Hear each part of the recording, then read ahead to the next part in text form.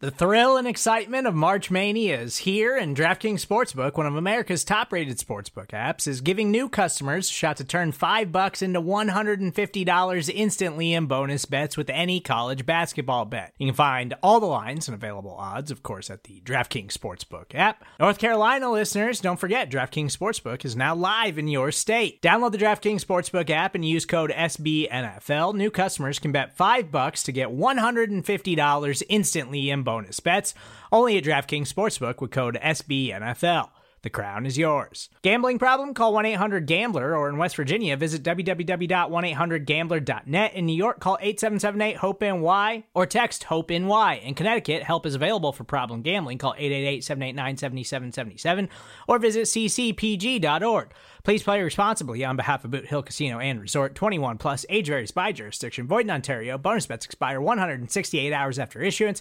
See dkng.com/bball for eligibility, deposit restrictions, terms, and responsible gaming resources.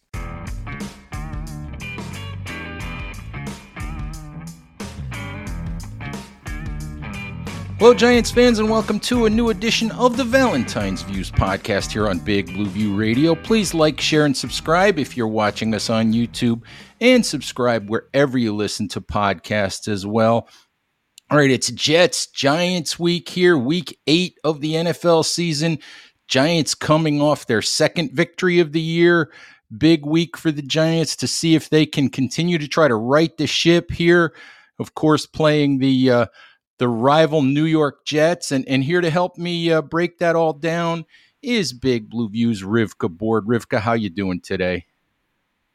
I'm doing well. A little anxious about covering both the Jets and Giants. We know that you write for JetX as well as Big Blue View, and I promised I wouldn't give you too much of a hard time, but maybe a little bit, but not too much. I think you're the right person to talk to this week as we preview this game.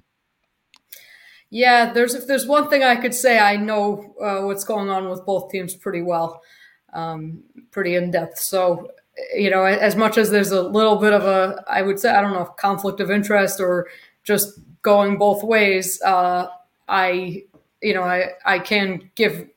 I try to be as objective as possible in giving the viewpoints of both teams. Absolutely. So let's dive right into it. Let's talk a little bit about Sunday. And I guess the first thing, we know what the Giants' injury situation is. Let's just dive into what the Jets' injury situation is at this point. Who might they be missing on Sunday? Well, I mean, I guess you could call him the right tackle, although he started the season at right guard. Elijah Vera Tucker's out for the season. So, that's one thing. Max Minchell starting at right tackle. Right guard, Joe Tippmann, based on what Robert Saleh said and didn't say, is, I don't see any chance that he's going to play this week. So that means Wes Schweitzer is playing right guard. On the defensive side of the football, both DJ Reed and Sauce Gardner are still in the concussion protocol, although they've practiced fully yesterday. But Saleh said that they're both good. Both of them might come down to game time decisions. If they practice fully on Wednesday, usually that means they're going to play. That's the Jets' main injuries though are on the offensive line. Yeah, Saleh's playing games with us, telling us that Gardner and Reed aren't going to play. Not when they practice fully on Wednesday. They'll be playing on Sunday. If they're through the protocol, they'll be playing on Sunday. So I would the one thing I would wonder about is I don't see why he would have any reason to play games in that area. He usually plays games in the opposite direction where he claims players are going to play and then they don't because he doesn't want teams to prepare for. He wants them to kind of stay guessing in terms of, I don't know, you prepare as if the top corners are going to play regardless. Yeah, it's interesting. Let me ask you this. You said the Jets offensive line is beat up. We know the Giants offensive line hasn't been good. Jets offensive line hasn't been good either. Which team's got a more functional offensive line at this point? Assuming that Andrew Thomas doesn't play, because I don't think he's going to play this week for the Giants as he ramps up from that hamstring injury. So it's hard to answer that question only because we haven't seen a lot of the Jets with Wes Schweitzer instead of Joe Tippmann. What we saw with Schweitzer last week was not good, or 2 weeks ago was not good. But Tippmann, I would say, once Vera Tucker went down, was probably their best offensive lineman. So it's hard to answer that question without having seen all five. It's also hard to answer that question because Tyrod Taylor makes a difference. You can kind of see it, how he makes a difference in terms of just, getting the ball out and things like that. So whereas Zach Wilson has similar issues to Daniel Jones, where holding on to the ball too long, not getting rid of it, things like that. So, from a pass pro perspective, I would still say that the Jets offensive line has five functional starters across the board, even if they're not great. Whereas the Giants, again, are still starting Mr. Off the Couch. And although, again, he hasn't played poorly, or at least not that poorly, but they're still starting Mr. Off the Couch. Again, it really varies depending on the game. I would definitely say that up until now, the Giants' offensive line has been more of a mess than the Jets. I would agree with that. I actually give credit to Justin Pugh, Mr. Straight Off the Couch, because he hasn't been great, but he's at left tackle where he really hasn't been in 8 years, and he's playing somewhat functionally, at least in the run game. So I give him some credit, but yeah, he doesn't belong at left tackle. Let me ask you this: you talked about Zach Wilson. Are you seeing more from Zach Wilson than you expected maybe to see, a little better play than you expected to see, considering what we've seen from Zach Wilson in the past? So in some sectors of Jets fandom, this is absolute sacrilege to say, but I'm calling it as I see it. The way I see it is he's definitely improved. It's not even a question about it.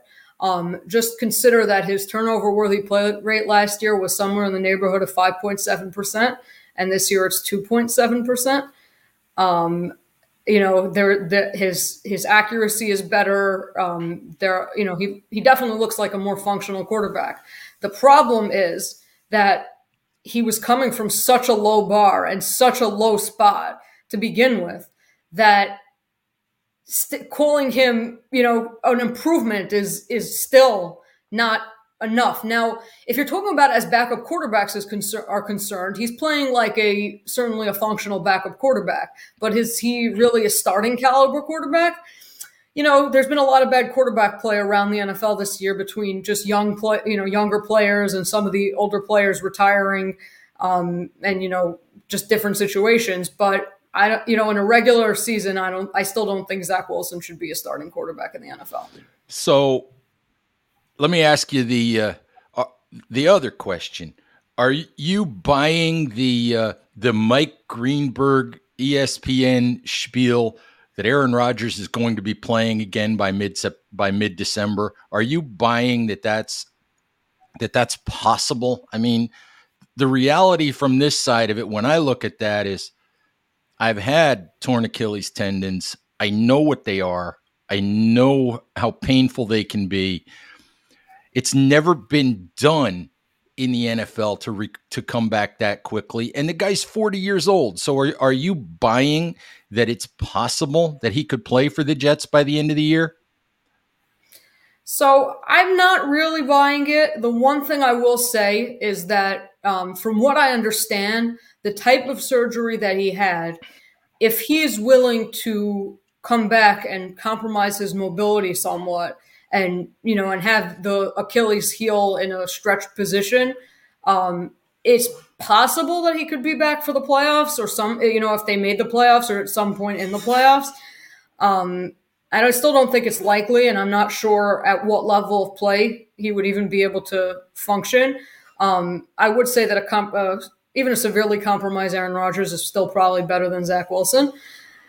The problem is for Rodgers is that getting out of the pocket is still a big part of his game, even at age 40. So I'm not sure how wise it would be. But again, from what I've heard, because he's at the end of his career, he could ostensibly choose to sacrifice some longer term mobility or just even the mobility itself to get back on the field. If he thinks maybe the Jets are in a position to make a title run, I would assume that would exactly. I mean, I don't think that's overly likely, but it's they've gotten through the toughest part of their schedule, so it's theoretically possible. And if if he saw it as that they were in a position to do something, maybe he would come back, because as much as the stats on the Jets defense aren't great and they haven't necessarily played as nearly as well as they did last year, functionally, just the way this team is built, and you could see it in a lot of games, what they're missing is that top-end quarterback play, which is what they were missing last year too. So theoretically, if he sees it as maybe they could sneak into the playoffs and then be one of those teams that makes a run in the playoffs, yeah, he could try. A lot of the Jets narrative is I wouldn't put anything past Aaron Rodgers. One thing I wouldn't put past Aaron Rodgers either is to rush himself back and just tear his Achilles again. So we talked about this in the preseason. We talked about whether the Aaron Rodgers experience with the Jets was going to end in glory or end in disaster. And I have to ask you, first series of the season, he goes down with an Achilles. I mean, does this only happen to the New York Jets? Yeah, I think there's no other way to answer that question except yes. Again, not someone who believes in, I'm not a superstitious person, but there's some, legendary curses with Joe Namath and how he just, provoked the football gods and things like that. It seems like it must be. Not only that, but it was literally almost, 25 years to the day since Vinny Testaverde tore his Achilles in the first game of the season in 1990, or it was 24 years. In 1999 season, the Jets were coming off having made the AFC Championship the year before, and they were really poised for, potentially a Super Bowl run. First game of the season, Vinny Testaverde tears his Achilles. Not only that, Vinny Testaverde was an honorary captain and did the coin toss for that first game of the season, Jets-Bills, where Rodgers tore his Achilles. Wow. So it came full circle for the Jets then. Exactly. It's just whenever they think they have a shot, it just goes down the tubes. What can you do? So let me ask you this. I mean, still the Jets are 3-3. They still have a couple of really impressive sort of, I would say, unexpected victories this year. Week 1 against Buffalo, although maybe we're finding out that the Bills are maybe not what we thought they were at 4-3, and having lost to New England and almost lost to the Giants, and having lost the Week 1 game to the Jets, and then beating the Eagles 2 weeks ago. From the Jets side of things, is the Jets fan base at this point happy with 3-3? So I'll be honest, there were many who felt that if the Jets were 3-3, even with Rodgers, that they'd be golden. Because, again, they played Buffalo, they played Dallas, they played, they had Philadelphia on the schedule. Like, this was, some, like, not an easy slate. And we also, I think in general, a lot of people, there were some people who even said if they were 2-4 after 6 games, that they would be in a good position. So in that sense, to be 3-3 with Zach Wilson under center, I mean, people are absolutely thrilled and really excited. I think maybe a little bit prematurely excited, but nevertheless, very excited. Support for this show comes from Sylvan Learning. As a parent, you want your child to have every opportunity, but giving them the tools they need to tackle every challenge, that takes a team. Now more than ever, educational support tailored exactly to what your child needs can make all the difference. That's why parents have trusted Sylvan Learning for 45 years as the ultimate teammate in their child's educational journey, instilling in them a love for learning and a passion for reaching the next level. And Sylvan's Insight Assessment can identify gaps in learning and areas that could be of concern for your child. It's a 360-degree view into your child's learning that you can't find anywhere else, and helps ensure that your child didn't miss something in school that might put them at a disadvantage in the future. And right now, it's the best price of the year at $29. Go to sylvan29.com to learn more and get your child's assessment for only $29. That's SYLVAN 29.com. All right, Rivka, let's talk a little bit about the Jets defense. And I saw Robert Saleh's comments the other day. I mean, what was it that he said about some of the teams that they had played against? He said he didn't care what the scores were. He said he thought that they had embarrassed some of those teams with their defense. Or what was the phrase that he used? Do you remember? He said that they've played some of the top quarterbacks in the NFL and they've embarrassed them all. Yes. And I think that that's probably not a good thing for a head coach to say, but statistically, you look at the Jets and statistically their play doesn't match that statement. So what's the deal with this Jets defense? Is it more reputation? Is it more swagger? Is it more talk? Or is it really that good? So I'll be honest. I find their defense extremely disappointing this season, even considering the teams they've played, and for two main reasons. Obviously, they were missing both their top corners in their last game. They were missing Reed in the game before that too. So, that's one aspect of it, the cornerback play. And they also had Tony Adams missed a couple of games. But the part that really disappoints me is their pass rush, specifically off the edge.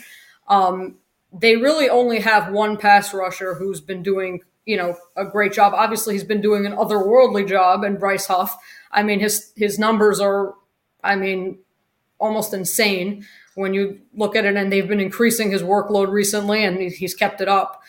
But other than that, they were supposed to have a 6-man deep edge rusher rotation, and at least 4 or 5 of those guys were supposed to be good pass rushers, and none of the other players have really done anything, and it's really affecting their overall pass rush. And because the Jets don't blitz that often, and they try to get home with 4, when you don't have edge rushers playing that well, it exposes other areas of your coverage, particularly because their safeties have not been playing well in coverage, specifically Jordan Whitehead, who, to me, their head coach overrates tremendously. So, they did a very impressive job against Allen and against Hurts and even Mahomes. Even though Mahomes ran all over them, just in terms of his passing, he really struggled. But at the same time, all 3 of those quarterbacks threw very inadvisable interceptions. And I'm always of the opinion that more often than not, an interception is more lucky or fluky than actually forced. I mean, again, you have to watch it, because the interception that Hurts threw to Tony Adams to basically decide the Eagles game, it looks like a terrible pick, but as Nick Filato pointed out, the Jets essentially baited him into that throw. So again, that's good defensive scheme. But at the same time, you watch some of the picks that Allen and Mahomes threw were just idiotic throws. So, they're getting bailed out a lot by turnovers. And I've always been generally, you see it, turnovers are fluky and they tend to even out over time. So their defense is definitely not all it's cracked up to be, at least as of now. So if the Giants are going to have success on offense, we know the Giants are not exactly an offensive juggernaut. I think they're averaging 12 points a game, which is last in the league. If they're going to have some success offensively, if they're going to score a couple touchdowns, keep this game, score enough points to reasonably have an opportunity to win it, how do they have success against this defense? So a few things. First of all, this defense has been the tale of 2 halves. First half, or 2 halves. In the first half, they've been playing among the worst in the NFL, and then they clamp down in the second half and they play like their reputation. So I don't really understand why it takes so long to make adjustments. I mean, you would think that you could just do whatever you're doing in the second half earlier, but the Giants need to come out fast against this team. That's one thing. In terms of how to come out fast, Jets defense is very susceptible to toss plays. And then screens, counter plays, draws, things that cause them to over pursue. So what happens if you have a toss where a guy comes in motion in one way and you toss it the other way, their numbers, they already have a numbers disadvantage, and then their linebackers and safeties tend to take bad angles to the ball, and they're not good at holding blocks to squeeze the play. So teams have had a ton of success on tosses against the Jets, especially in the first half. So that's definitely one way to beat them. The Salah's defenses have always been susceptible to screens because they're one gapping, aggressive, pursuit. So if you just let them rush a passer and then throw a screen over them, numbers wise, you have a big advantage. The same thing applies to draws and delays and things like that. They really struggle with that. And the other one is quarterback runs. I mean, Mahomes converted some third and really longs with the run. Hurts scored a touchdown, although I still don't think he actually scored.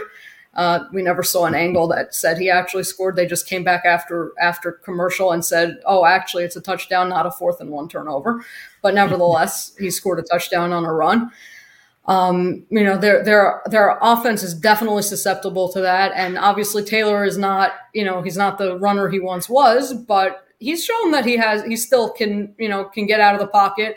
And the Jets sometimes leave big enough lanes that even Mac Jones was able to run on them to a certain extent. So, that's another thing to take advantage of is you see that space, take it. So let's put your Giants hat on for a couple minutes here. We've talked about Tyrod Taylor a little bit.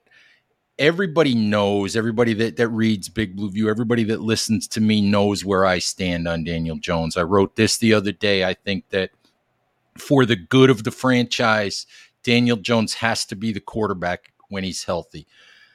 Brian Daboll shut down any idea that Tyrod Taylor would be the quarterback when Jones is healthy the other day. I mean, he made it clear that Jones is the starting quarterback. But I get it, all right? I get the fact that what we've seen the last couple weeks, Tyrod Taylor has done some things better than Jones was doing them. Daboll even said, just hitting his back foot and letting the ball go is one area. I get the fact that the offense has looked a little bit more functional, although I will say that I also think part of that is Saquon Barkley being there and being healthy, not to mention the fact that the offensive line has played better. I think if you look at the pressure stats, Tyrod Taylor's getting more time from that offensive line than Jones was. So I think there are circumstances, but I get the chatter that Taylor has played, that the offense looks better. Where do you stand on Tyrod Taylor, Daniel Jones? So I have a few thoughts on that. First of all, just from a practical perspective, turning to Taylor means what are you going to do next year about Absolutely. a quarterback? I mean, you still owe Jones over 40, 41, 42 million. I don't know exactly how the numbers were split up in terms of cap hit. It could be it's even higher next year, and in terms of how much money they owe of him next year, and you're not starting Tyrod Taylor next year, so you kind of need to have Jones try to figure it out. That's one way I see it. Another thing is, if the Giants would game plan for Jones like they have for Taylor, perhaps Jones would look better. I mean, if you think about it, what they've been doing with Taylor this year is a lot of the same things that they did with Jones last year. And he was reasonably successful with it. Again, trying to get the ball out of his hand, staying ahead of the sticks. Again, the Giants were one of the best teams on first and second down at getting getting more first downs percentage-wise. They still had a lot of third downs because they had to take a lot of plays, a lot of long drives in order to score because they didn't have explosives.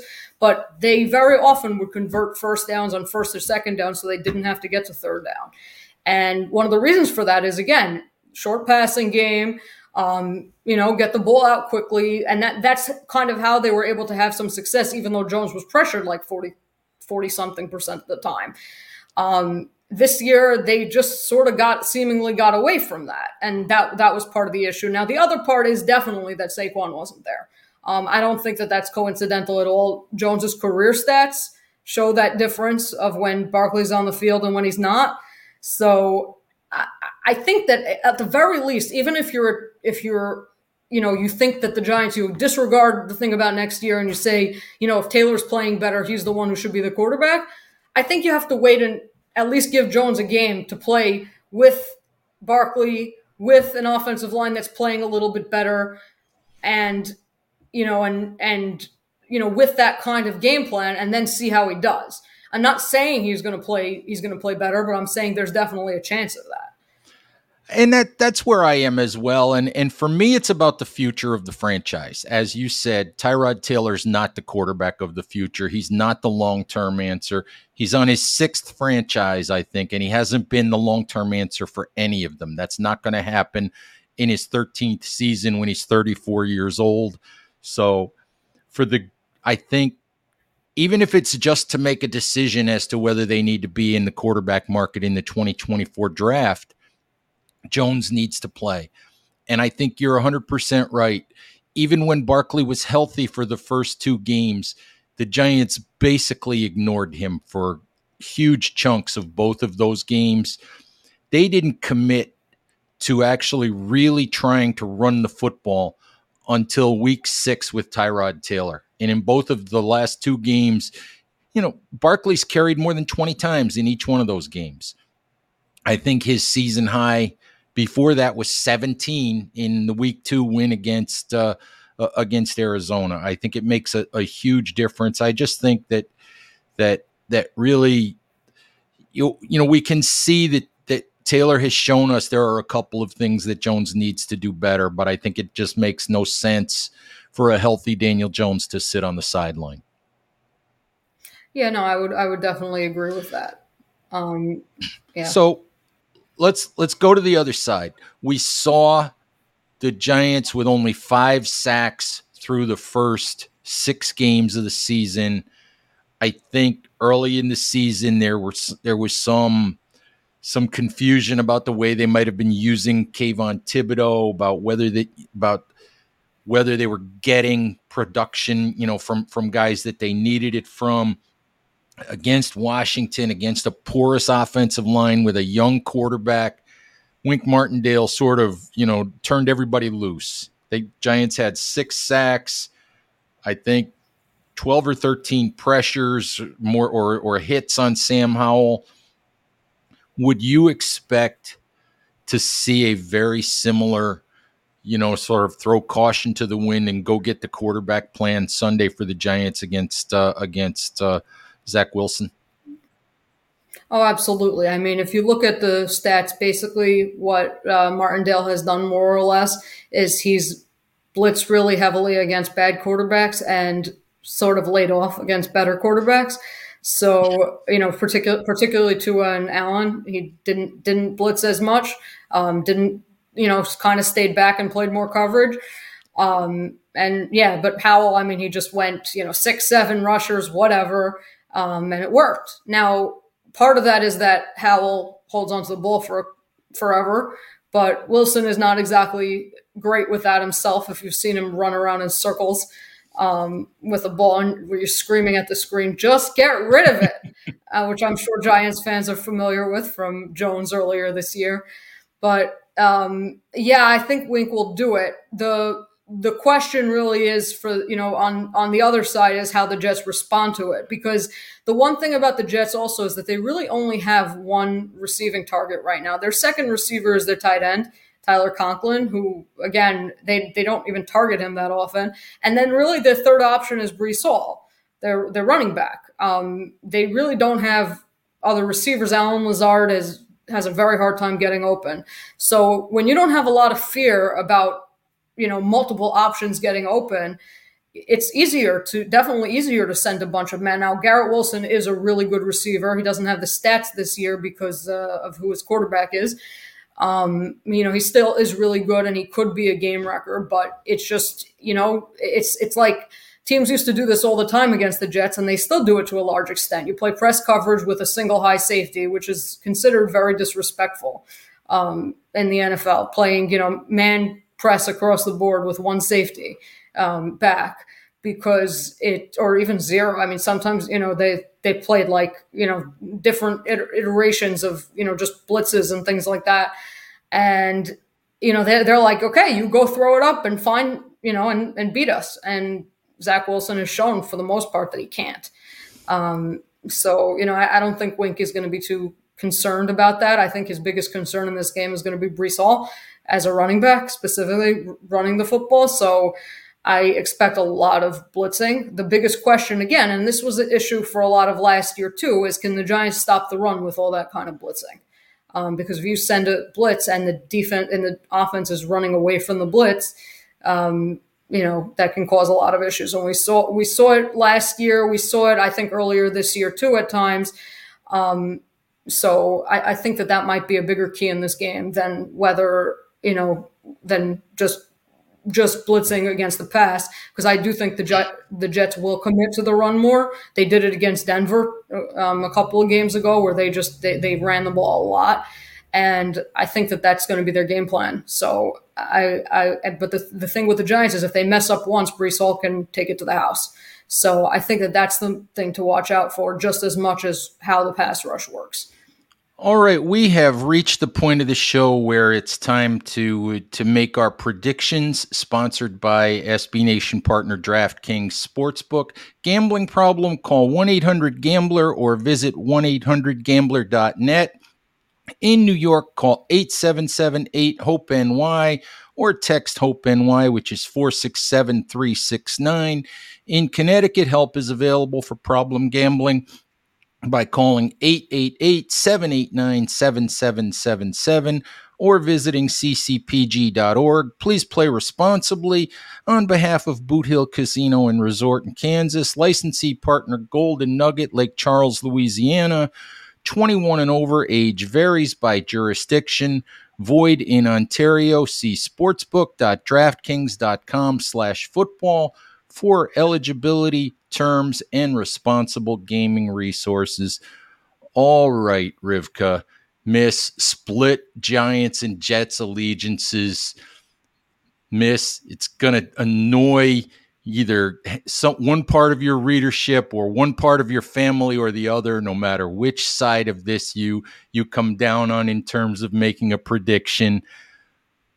What's your pick for Sunday? How do you see the game unfolding? So I think, realistically speaking, and I say this, I think regardless of which team I picked, I wouldn't do it with a lot of confidence, because I could just see this game unfolding in many different ways. But ultimately, the over-under, at least last I checked at DraftKings, was 36.5. I think that it's going to go under. I think it's going to be a defensive battle, kind of like, really the Giants' last couple of games have been to a large extent. And the Jets, have had several games like that too. Ultimately, I do think the Jets are going to come out on top. They're healthier. They do have more. They do have more weapons in general on both sides of the football, especially on defense. And I also think that special teams could make a difference in this game, especially special teams penalties potentially. And ultimately, I think I even put a number, an actual score prediction in Tally Site, which I don't usually do or ever do. I put 17-13 Jets. I think that, it'll be 16-13, 17-13, 17-14. I don't think either team is going to go over 20 points. Yeah, I would agree with you on that. I will say this. I have said all week long, the over and under, as you said, that I've seen is 36.5. And people, if you like keeping your money, if you like making money, your money needs to be on the under, because these teams, the Giants average 12 points a game. And what did the Jets average? Like 14 or 15, something like that. No, a little more, 18.8, But it's still, or 18.6, something like that. But yeah, their combined point total is like 4 or 5 points under the 36 and a half. Bet the under. But I'm picking the Giants, but like you, I'm not comfortable. I'm not confident. I'm not, pounding my fist on the table and saying, the Giants are absolutely going to win this game. For me, this is a low scoring game. It's a fourth quarter game. It's the kind of game that the Giants won quite often a year ago, where it came down to a mistake by the opponent that the Giants took advantage of in the fourth quarter. And I think that's the kind of game that this is. I think it's the kind of game that's going to hinge on a big fourth quarter play, a big fourth quarter mistake, one way or the other. Could go either way. And I'm going to pick the Giants only because I'm hopeful that I don't have to watch Jets fans celebrating on Sunday afternoon. Yeah, so I try to ignore that part. I kind of turn it off after it's over and ignore whichever fan base is celebrating, and just soldier on, because it annoys me from either end. So I just I watch the game. I have my leanings, but then after the game, I'm like, okay, let's move on and concentrate on each team's schedule and each team's division, and not focusing on each other, because again, it's once every 4 years. Other than sharing the same stadium and space, they don't really have that much to do with each other. So to me, it should really be a game like any other. And so I'm not going to pay too much attention to that, who's celebrating after the game, unless people have comments on either side of the aisle. And I do have to say that the comments tend to come from the Giants towards the Jets rather than the reverse, from my experience. Yeah. But again, it could just be that I have more exposure to the Jets fan base than I do to the Giants, because I've been covering the Jets for longer. So that's definitely possible, but that's just what I see. I also have more family that are Giants fans than Jets fans. So there's that. But part. I put the fan card away, but it is still difficult because I'm sitting in the press box at Giants home games, and I'm sitting there, and it's still not fun to listen to Dallas Cowboys fans at the end of Giants games when most of the Giants fans are in the parking lot on the way home already, or Eagles fans or whatever. That's not an enjoyable experience. So I'm hoping I don't have that experience on Sunday, but this could go either way. Like I said, I think it's a one-score, low-scoring fourth quarter game that hinges on a big play or a big mistake. Yeah, I do have to point out that the Giants have been more prone to that big mistake than the Jets have this year. Notwithstanding a particular penalty that I'm not going to get into detail about, that probably may have very well turned the outcome of a particular game.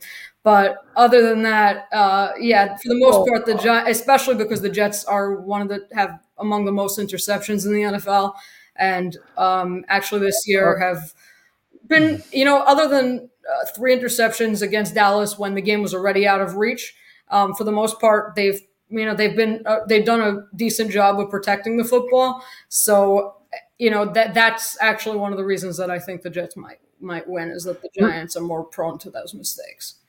Rivka, are we saying that officials make mistakes on occasion, of mistakes like not calling a holding penalty in the end zone when Darren Waller gets held on the final play of a game against the Buffalo Bills? Are we saying that officials occasionally get things wrong?